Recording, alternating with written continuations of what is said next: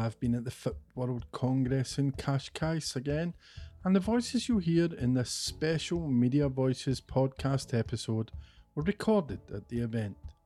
But before we head off to the beautiful Portuguese Riviera, I need to say a big thank you to our sponsors, Disrupt. Disrupt powers the FIPP World Media Congress and is the organiser and host of Media Makers Meet, MX3. That's an event dedicated to specialist media, scheduled for Berlin, the 7th and 8th of February 2024. Disrupt was founded late in 2021 by Cobus Hale and John Shafley, formerly of FIPP. The company produces specialist in-depth reports as well as events. We'll hear a little bit more later about what Disrupt are up to from John. Before we get going, please forgive the audio quality in some places in this episode. Most of it was recorded in a big, busy auditorium, in corridors and corners, and in rooms packed with delegates. So, the sense at Qashqai this year, despite a general acknowledgement that times are undoubtedly tough, was a sense that there are still very real opportunities for world media. Yulia Boyle, FIPP Chair and Head of International Media at National Geographic, set the scene for 400 delegates in the room. She opened by introducing a special delegation to the Congress from Ukraine and highlighting a Ukrainian government initiative to bring a host of government services into a single app, a digital innovation rolled out under the most difficult circumstances imaginable.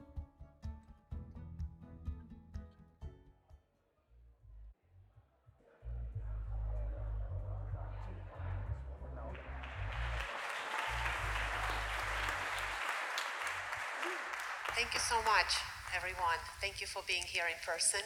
I welcome all our 43 countries here today. A lot of what we're going to be talking about today revolves around our continuous transformation in media. And speaking about transformation and disruption, allow me to start with a story.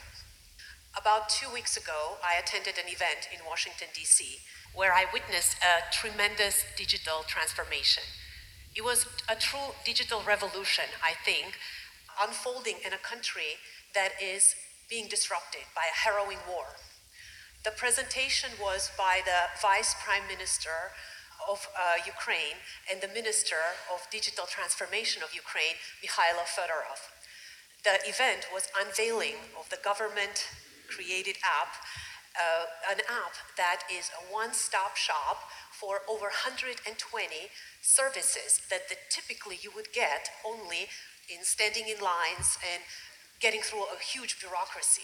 Today, in Ukraine, in a country that is fighting for its survival and nationhood, when you have a baby, you can register the baby and get a birth certificate from one app. You can register your small business. You can get your construction permit.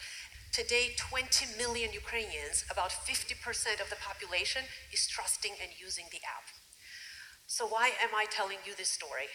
Because I think it demonstrates very well that even amidst a most harrowing disruption that a country can have or people can have, innovation is still possible, and it lays foundation for the future despite what's happening today. This is why really FIPP is putting so much muscle behind diversity and inclusion, because innovation is one thing, but inclusivity is actually driving innovation, and innovation comes from the opportunities that we get from around the world. And I think FT put it very succinctly recently that today we live in an era of reverse innovation, which means that in 20th century, the Western companies thought that innovation starts in the West and then it's bestowed to the developing countries. But that assumption was challenged when M-Pesa, one of the first mobile banking apps, was created in Kenya and then was copied elsewhere around the world. And since then, innovation is coming everywhere. That is why we're putting so much behind inclusion in FIPP in order to bring those practices here to us. AI is, of course, already appending our business models by keeping away the traffic from our websites and raising big concerns about intellectual property infringement, perpetuation of historic biases, and false information. The speed of it is unprecedented. And it took Spotify 150 days to get to 1 million users. It took Instagram 75 and GPT only 5 days. We can tremendously improve our productivity by using some of the models that can help us in analysis and discovery of topics for our stories. But the best stories, of course, as we know, will be created by talent and creators like you. As you can imagine, conference speakers returned again and again to AI, both as a threat and an opportunity. But Andrei Jovchenko, CEO of FIPP Media in Ukraine, spoke about a more direct existential threat and media resilience, specifically his staff's fight to get magazines and newspapers to readers in the middle of a war. My name is Andrei Jovchenko. I'm CEO and owner of FIPP Media in Ukraine. With our print and digital products, we reach 4 million readers monthly. I would like to take this opportunity to share with you some information on how we are now living and working in Ukraine after 470 days of full-scale Russian aggression. When I was preparing my presentation, I had to think really hard about what I would say and what I would not tell you today. And finally, I decided not to turn on the sound of air siren that we Ukrainians hear every single day. Because Harvard scientists have proven that the post-traumatic stress has an irreversible effect on the brain. And secondly, since the beginning of the war, our Ukrainian brains have heard this horrible sound for more than 25,000 times. I also decided not to talk about my personal experience of surviving and parting with my family that was forced to leave to another country. Similarly to 5 million Ukrainians now in Europe and 7 million Ukrainian people who have left their homes and remain in Ukraine with the status of internally displaced persons. Instead, I decided just to say thank you. Thank you everyone who has helped and opened their hearts and homes to Ukraine.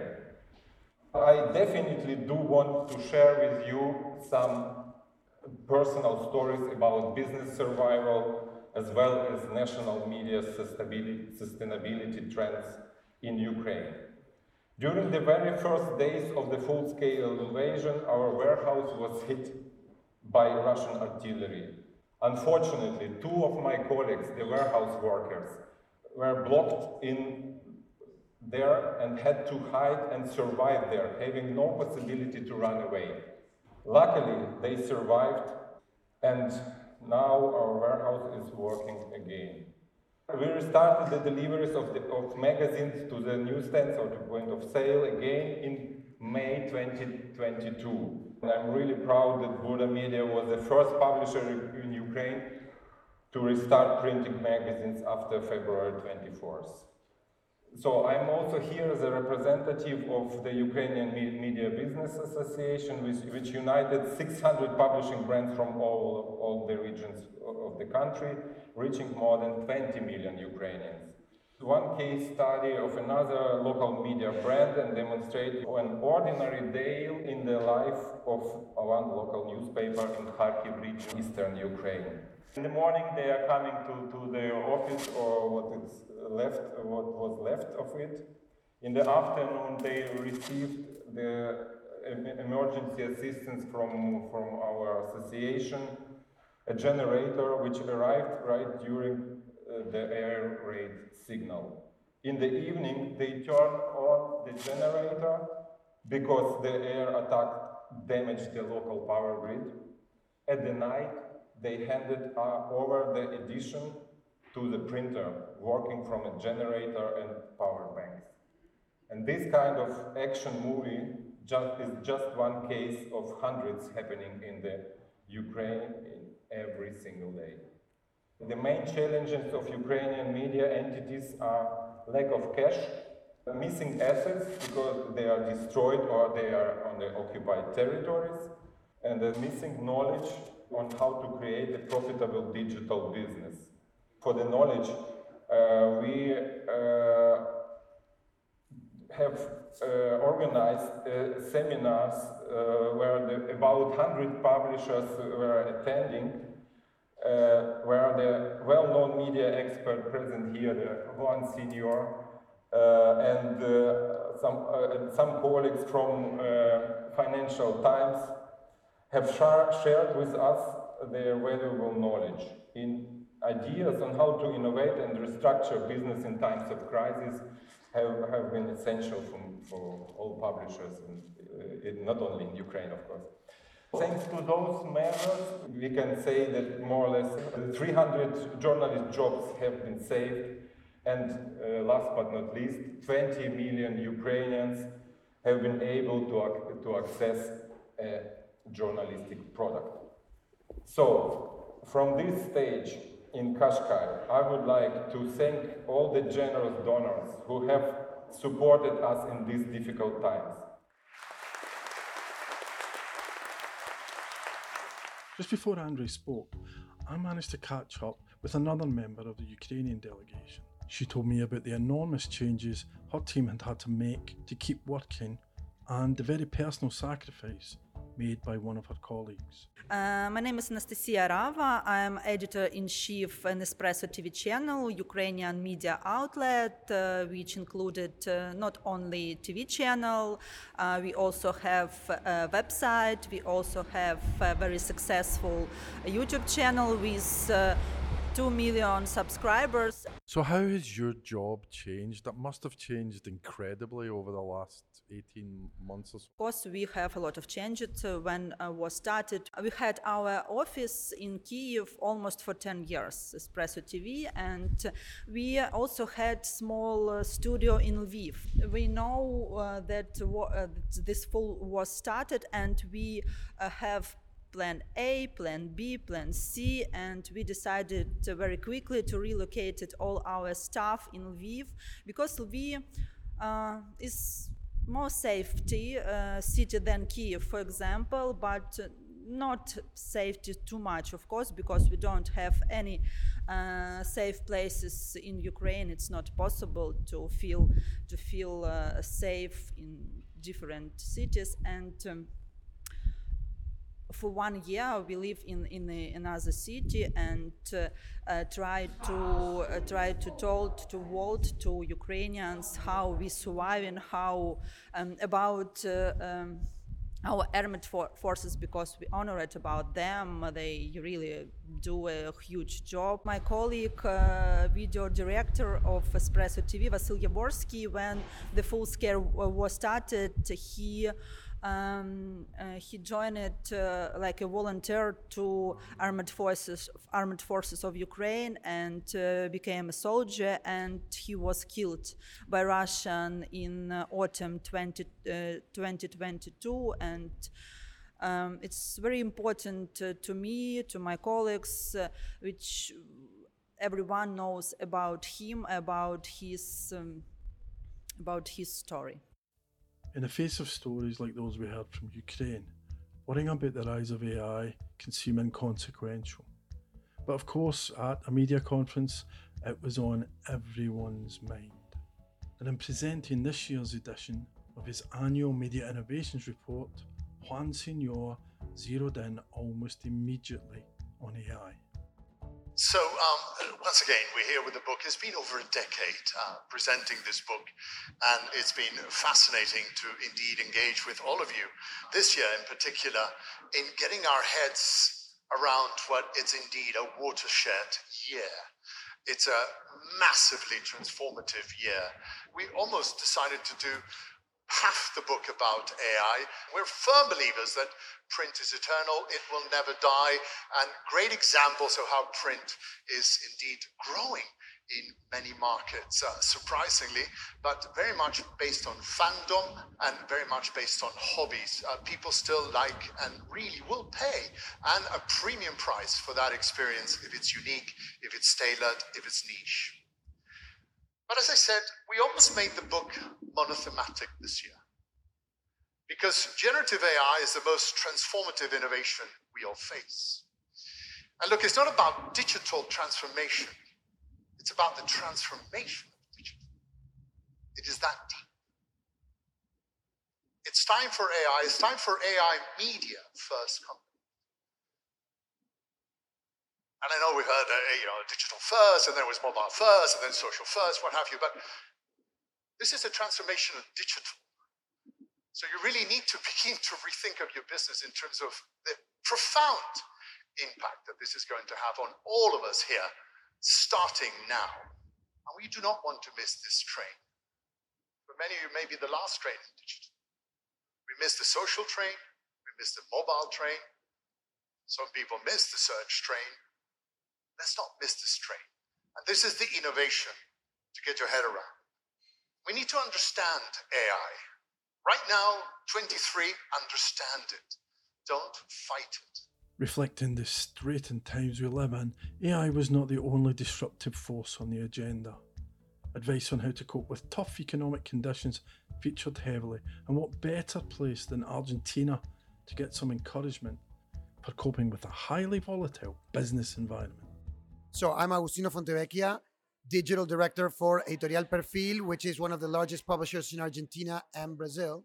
We went from being a print magazine company that has a newspaper less than 10 years ago. Today, we are a multimedia organization with print magazines, print newspaper, a large digital operation with day-to-day newspaper that competes with the largest newspapers in Argentina in terms of digital websites, and also we've launched several broadcast TV channels and the radio. So we are trying to occupy as many spaces as we can. Okay, but you're expanding in a set of economic conditions that's maybe not what we would consider to be ideal. Is that right? No, absolutely. I mean, in the past 8 years, inflation has gone from 30 to 120% on an annual basis. The peso-dollar exchange rate went from 9 to 500. Of course, the purchasing power of people is going down. Argentina has at least one decade, the past decade has been just constant crisis, with bouts of aggressive crisis and bouts of relative calm. And it's a country where there's no access to credit.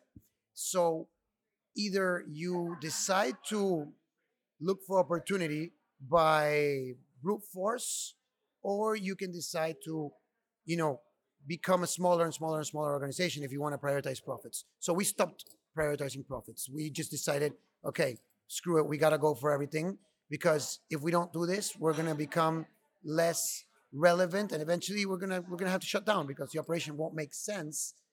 So having that mission of saying, no, we're going to remain relevant as not only as a journalistic powerhouse, but as a company. And so that forced us out of our comfort zone. It's not great business, if you will, if you just look at the bottom line. We think it might be in the future, but we think it's the only way to get to that future. So that's where we're going. I guess one of the problems in the environment you're describing is, even if you're profitable, your profits could be disappearing because of nothing that you've done, just because of economic circumstances. Right. It's economic circumstance, and it's the eternal crisis of our industry, right? So, there are changing habits that are, people are not consuming media in the same way as before. Other actors that are, taking a lot of the ad spend out there. A lot of people, the subscriptions where they used to pay maybe magazines, maybe newspapers, now, you got to compete with Netflix and with Spotify. So at that endemic crisis to our industry that's been going on for 25 years, at least 30 years, to the setup situation, the circumstances of Argentina. Anybody in their sane mind would say it doesn't make sense to do business in Argentina. So why do we do it? Well, we're from there. So it's where, for us, it makes sense to be there. And, many times it might be difficult to explain to an outside investor, and that's why they don't invest. So you have to figure out a way. I mean, at the same time, I was hearing a panel here before on the CEO of Burda, Ukraine. You know, why would you continue publishing magazines in Ukraine? Well, they're doing it and they're pushing forward. And I think, of course, that's a much more complex circumstance than the one we're living, where it's just economic crisis. But I think there's something about willpower behind it all. So inflation in the UK at the moment is running about 10%, and everyone is panicking and really sees a problem. And it's hard for people. Coming from where you're coming from, what advice would you give publishers? I think that it's key that you have to be flexible and creative in everything that you're doing. So for us, this situation I described before has put us in conditions in which sometimes we don't have enough money to make either pay salaries, pay providers, pay someone else. And in Argentina in general, at certain moments, the payments chain breaks down. So everybody's not having enough money. So, for example, you have to have the flexibility to say, how am I going to deal with this? How am I going to deal with my employees getting pissed off? How am I going to deal with the providers not giving me the supplies that I need? And you will find a way. You will find a way. So you have to be flexible. And then the other thing that I think is key is that you need to be resilient and you need to move fast. 10% for an economy that's used to 2% is a lot. 120% for us, it's a lot, but this has been in crescendo over the past several years. So we're kind of used to it. Doesn't make it all right. But I would say that you have to keep your eye on the ball, absolute focus, but be flexible. Forget the textbooks. It's easy to get the impression that only the biggest players were at the FIPP Congress, but in among the media multinationals, there were also some very interesting independent publishers. My name is Catalina Morales. I am one of the founder editors of the Polyglot magazine. Polyglot magazine is a literary magazine. We have published more than 55 languages, and we're focused on literally being a platform for writers, emerging writers, and established writers that write in different languages that are not English and French, that are pretty much the ones that are mainstream. We publish poetry, short stories, prose, essays, just giving an avenue to other writers to be able to publish their work. In total, you've published 55 different languages. Yes, wow. Including indigenous languages. So tell me some of those languages. Oh my God, everything. We have published Spanish, Tagalog, Hindi, everything. Like, there are some of them that I can't even pronounce because they're indigenous. So one of our previous issues, we actually last year had 2 issues on a row focused on indigenous languages. I'm guessing you don't speak 55 languages. How do you deal with those different languages? Well, we are a quite diverse board of editors, so between all of us, I think that we speak around 12 languages, so we're able to kind of curate the content. But the beauty of this kind of articles or the things that we publish is that it's art, right? So it's very subjective to say if it's good or not. And sometimes we just go with being able to provide a platform to a very specific language that has never been published in any other medium because it's not represented. So who are your readers? Our readers are polyglots, people who speak and read more than one language, and usually are writers and readers, the ones that read us. How do you find them? To be honest, we have been found by them. When we launched the first edition, we never expected that we were going to have such a response. And we just put the word out, and it was just literally word of mouth that we were launching this magazine, and suddenly we have more than what we were expecting. You're in print, yes, but you also have social media and website and the whole digital thing? Yes, we have the whole thing. We actually publish on demand, so we are digital, and you can get, you buy it, then you can get it printed. But we also have social media. We are on Twitter, we are on Instagram, and you can visit us on our website, thepolyglotmagazine.com. One of the things for literary magazines is to actually find the middle point of being profitable so we can sustain our magazine throughout time. We are understanding how we can implement passion and business at the same time that is needed for sustainability.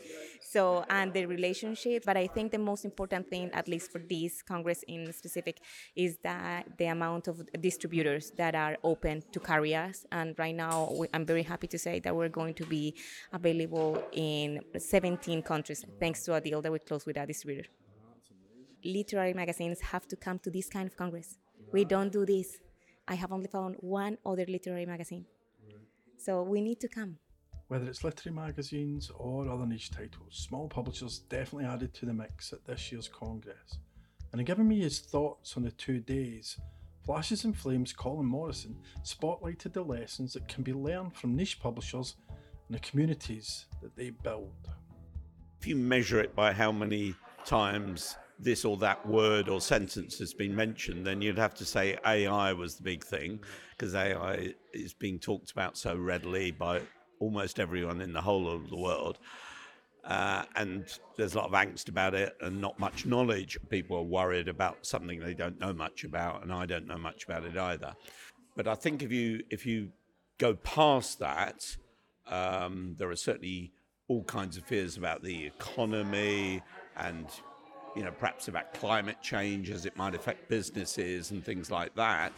But there's a very real sense in which FIPP, which started after all as a magazine publishers conference, is now a proper media conference with all kinds of people, and we all use the word media, but it's a very broad term and there's a very diverse group of people, and yet somehow this conference, 450 or something people, manages to be a real group and a real community of people who have some shared interests, but a lot of interest in these broad subjects. And I think in a way that helps for me define, where the promise of media really is. I think in communities that you can define, you can put your arms around, you can get to know. It's the opposite, you might say, from mass market. But I think that's where the best future of media is, particularly for people who came from newspapers and magazines like many of these did. One of the words, I guess, reflecting what you're talking about is niche. There was a lot of talk about niche product. Yes, I feel strongly that that does describe an attractive kind of strategy. Of course, there are niches and niches, and some people would describe as niche something with a few 100,000 people in a town. But I think that's right. I mean, if you take my little Flashes and Flames, I'm catering for a very narrow niche of people, and most of the people who subscribe, even though they're paying me real money, I do know. And it's knowing an audience as best you can that helps you manage the community and helps you really not only get the most out of it, but give the most to it. If you define niche as being that, measurable, touchable, reachable, then I think that's exactly where it should be. And it isn't that you can't make money if you're Google or if you're running YouTube or Facebook or whatever, because we know those people make a lot of money, but that's not media as we define it, and it's not what people who call themselves publishers would be any good at doing. The other thing I thought was interesting, one of the questions you were asked at the end was about revenue diversification. And is it a danger that you have too many revenue streams? It's easy to feel, whatever company, whether you're in media or anything else, it's easy to feel that loads of different revenue streams offer you some security when one thing's up, another's down, and you get loads of ways of earning money, and somehow that's economic stability. And I'm sure there are companies that would demonstrate that very well to us. However, it's very difficult to manage like that. You can be lucky and have 6 revenue streams, 4 of which you don't know anything about, and you just answer the phone and take the money. Life isn't often like that. And you have to start from the point of view of having a single driven purpose for what you're doing and how you're going to fund it and how you're going to run it. And, that might be a subscription sort of community, or it might be a free publication or a free service of some kind funded by advertising. But I think you've got to start from that point, even if you then have ancillary and other revenue sources. If you don't do that, I think you run the risk of making the mistakes that still print, magazine and newspaper publishers don't own up to in the sort of immediate period around the arrival of the internet, which is that advertising had become so good and so easy and so plentiful that they forgot about readers. They didn't care much. They had as many fringe readers as you could find because that gave you more ads money. You didn't really ask readers for much money for copy sales very often because you didn't need to. And it goes on from there. And of course, and then you say, well, probably a lot of magazines and newspapers didn't care much whether readers had the content they wanted. and it certainly didn't affect the profits much. And then the shit hits the fan with the internet, and it all comes home. And of course, there's the question of timing, because it was very good and successful at one point, and then it wasn't. But I think if you want long-term success, you've got to be driven by a single thing. And for most people, that will be the readers, users, or viewers. And life is healthier, probably more satisfying, but steadier if you do that. To round out this episode, I spoke with Disrupt's John Shafley and asked him how FIPP's second Congress in Portugal had gone. It's been really fabulous, and the atmosphere has been excellent. I think last year was it was a bit of a relief. We were coming out of COVID, nobody'd seen everybody, so somebody described it yesterday as this is much more of a sort of business event with some fun. I think the final count's 427 in terms of delegate numbers, 43 countries. About 40% is MD, founder, business owner, top execs, and then split decision makers across editorial, content, tech and marketing, really. So it's a really, really good split of people, a really good mix of people. And I think that's what adds to the event and conversations. Everybody's been very complimentary about the content and how it's been structured as well, so that hopefully it's almost impossible, but we've tried to structure it so there aren't two things on the same subject on two different stages at the same time, so people can do it. But of course, everything goes into the video library, so anyone that's a paid delegate gets access to that video library, and anybody else can purchase one-off or multiple sessions. So nothing needs to get missed.